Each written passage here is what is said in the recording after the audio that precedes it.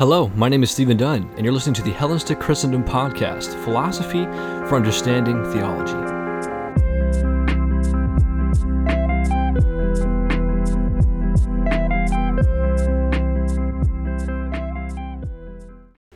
Hello, and welcome to the Hellenistic Christendom Podcast, where I'd like to start by revealing something very kind of personal to myself, which it's not all that personal, but specifically my greatest fear in life is death. And I really think it's this kind of fear in life that has really motivated my sort of belief in God, so to speak. So to say it succinctly, I am afraid of death. I've been afraid for as long as I can remember, and that fear can often manifest itself in the form of an episode of some kind of anxiety, sweating, shaking, etc.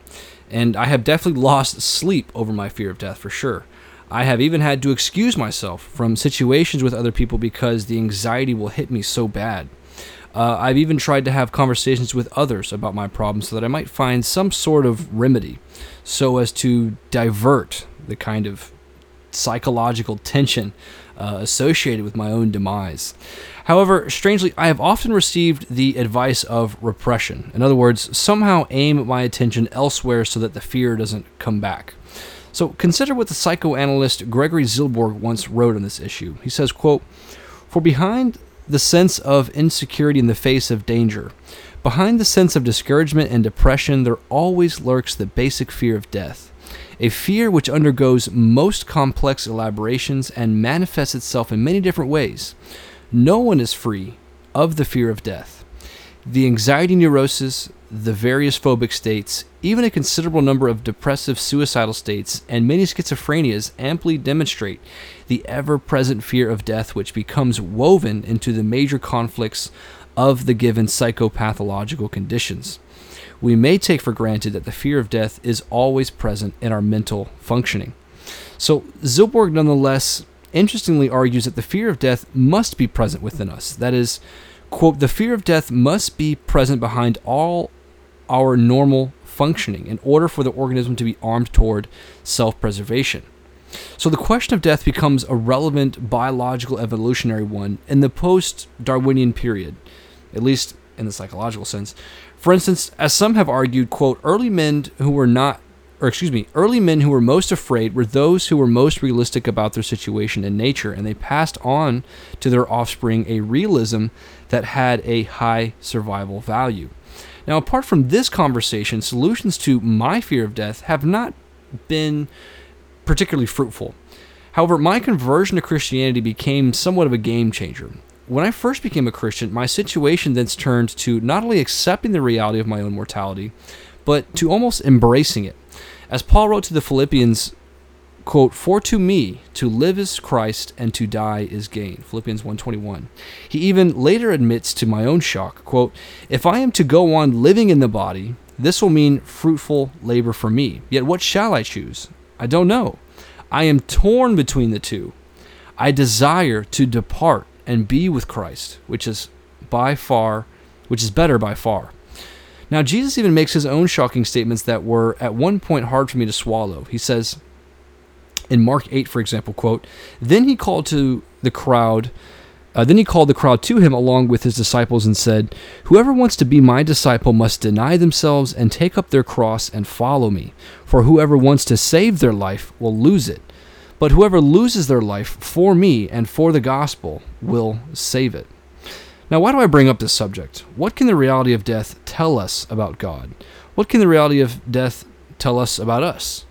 It's really these kinds of questions and many more that I believe provoke a serious consideration of the overall conversation regarding man and his relation to the universe, and ultimately to God as well. So for those of you that don't like talking about religion or don't want to have anything to do with it in your daily lives, there is something knocking at your door that simply can't be ignored. So we as modern citizens often lose sight of the absolute either or, God or no God, happiness or misery, and so on. Now, this was utilized by one notable Christian philosopher, Pascal, who truly believed that old Augustinian sort of truism that thou hast made us for thyself, and our hearts are restless until they rest in thee. This distinctive thinking is what shapes the cities of Augustine. The civitas Dei, the city of God, and the civitas mundi, the city of man. It's ultimately a distinction between salvation and damnation, heaven and hell, as well as happiness of man with God and wretchedness of man without God. However, what is often ignored is the reality of the former, man's depravity. Namely, that apart from the good news of Christianity, we often ignore the bad news, that is to say, sin. Now, as the philosopher Peter Kreeft once rightly wrote, quote, "In the past, the difficulty in accepting Christianity was its second point, salvation. Everyone in pre-modern societies knew sin was real, but many doubted salvation. Today, it's the exact opposite. Everybody is saved, but there is no sin to be saved from. Thus, what originally came into the world as good news strikes the modern mind as bad news, as guilt-ridden, moralistic, and judgmental. For the modern mind is no longer convinced of sin, of righteousness, and of judgment." So that same French philosopher that I mentioned before, Blaise Pascal, was convinced of these two truths: the wretchedness of man without God, and that nature is corrupt, proved by nature itself. Now, one of the biggest evidences for that first point, wretchedness of man without God, in the sense really that Pascal means wretched, is the fact of death. Indeed, it's the only certain fact in our lives. Why is death support for the wretchedness of man? Well, to borrow a few reasons from Kreeft, he says, quote, "It's an attention grabber. It is a solid, sound, secure, and indisputable fact. It slaps us in the face with our own wretchedness, our utter helplessness before the loss of everything." So Pascal even declares, anyone with only a week to live will not find it in his interest to believe that all this is just a matter of chance. Now, if we were not bound by our passions, a week and 100 years would come to mean the same thing. However, you, I would invite, are more welcome to any of the 5 following solutions when facing death. The first is, don't look at it. Look the other way. Be an ostrich. Hide your head in the sand. Hide your mind in worldliness. Stay diverted. The second is to look at it with a heart dulled by pop psychology. Accept it. Be bland and indifferent to it. Do go gentle into that good night. Do not rage against the dying of the light. Also, you can look at it and despair.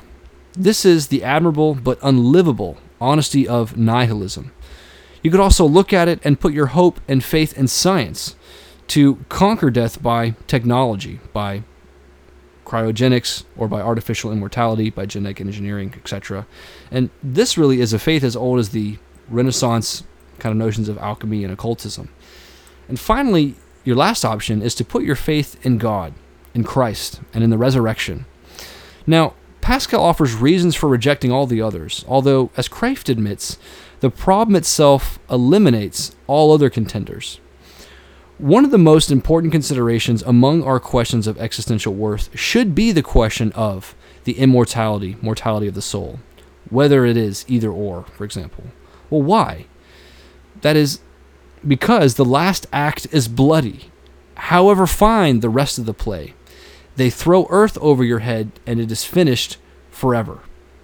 In other words, our lives in a particular sense gain its unity and point from its conclusion or end. Therefore, the question of our immortality is vitally important. Indeed, it is perhaps the only relevant question in all of our lives. In fact, this reality should provoke us to the question of the truth of religion. However, as I mean Christianity in particular. And as Peter Kreeft rightly says to finish here, death KOs all philosophies. Only Christ KOs death.